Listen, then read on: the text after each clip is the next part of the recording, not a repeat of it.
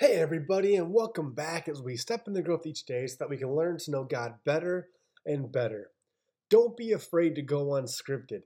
That's this month's step we want to take. Yesterday, I shared with you the story and creation of WD-40, how the product that was first created in a small lab back in 1953 was literally named after the previous 39 failures it took for the team to get this formula right. The 40th time for the win. No better way to celebrate than highlighting the 39 failures before. Yesterday's challenge: keep failing.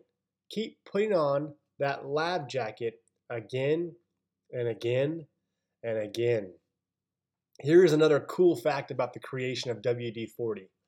Once this small team created WD-40 and it began to prevent rust on the missile that they were working on, the employees who were not a part of the creation team but noticed how this new product worked began to sneak cans home from the plant and use it at home on household items.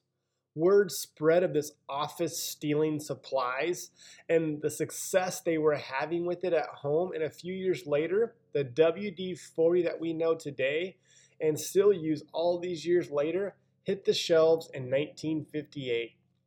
Today, I'm not encouraging you to steal from your workplace, but I do want to highlight those employees who saw something that was working and brought it back to their homes. I like to use the word recycle. Their homes were changed, and a company was changed for the last 70 years. So today I ask you, what is that one thing we talked about earlier in the week that you wish you were a part of, started, or finished? Who is currently crushing it in that area? Recycle what they are doing. Learn from them. Bring home whatever it is you have wanted to do, but for whatever reason have not. Start today. Quit wasting time on the how or wasting time on regret. Fail, learn from it, or others. Make it your own. Crush it. Go unscripted. Let's pray. Jesus, thank you for the power of story and how we can truly learn whatever we're wanting to master from so many people who've come before us or are around us. And I pray that we will take the time to chat with them or do the homework and whatever it takes to learn what they did so we can apply it to our lives, recycle it for us, make it our own so we can crush it as well.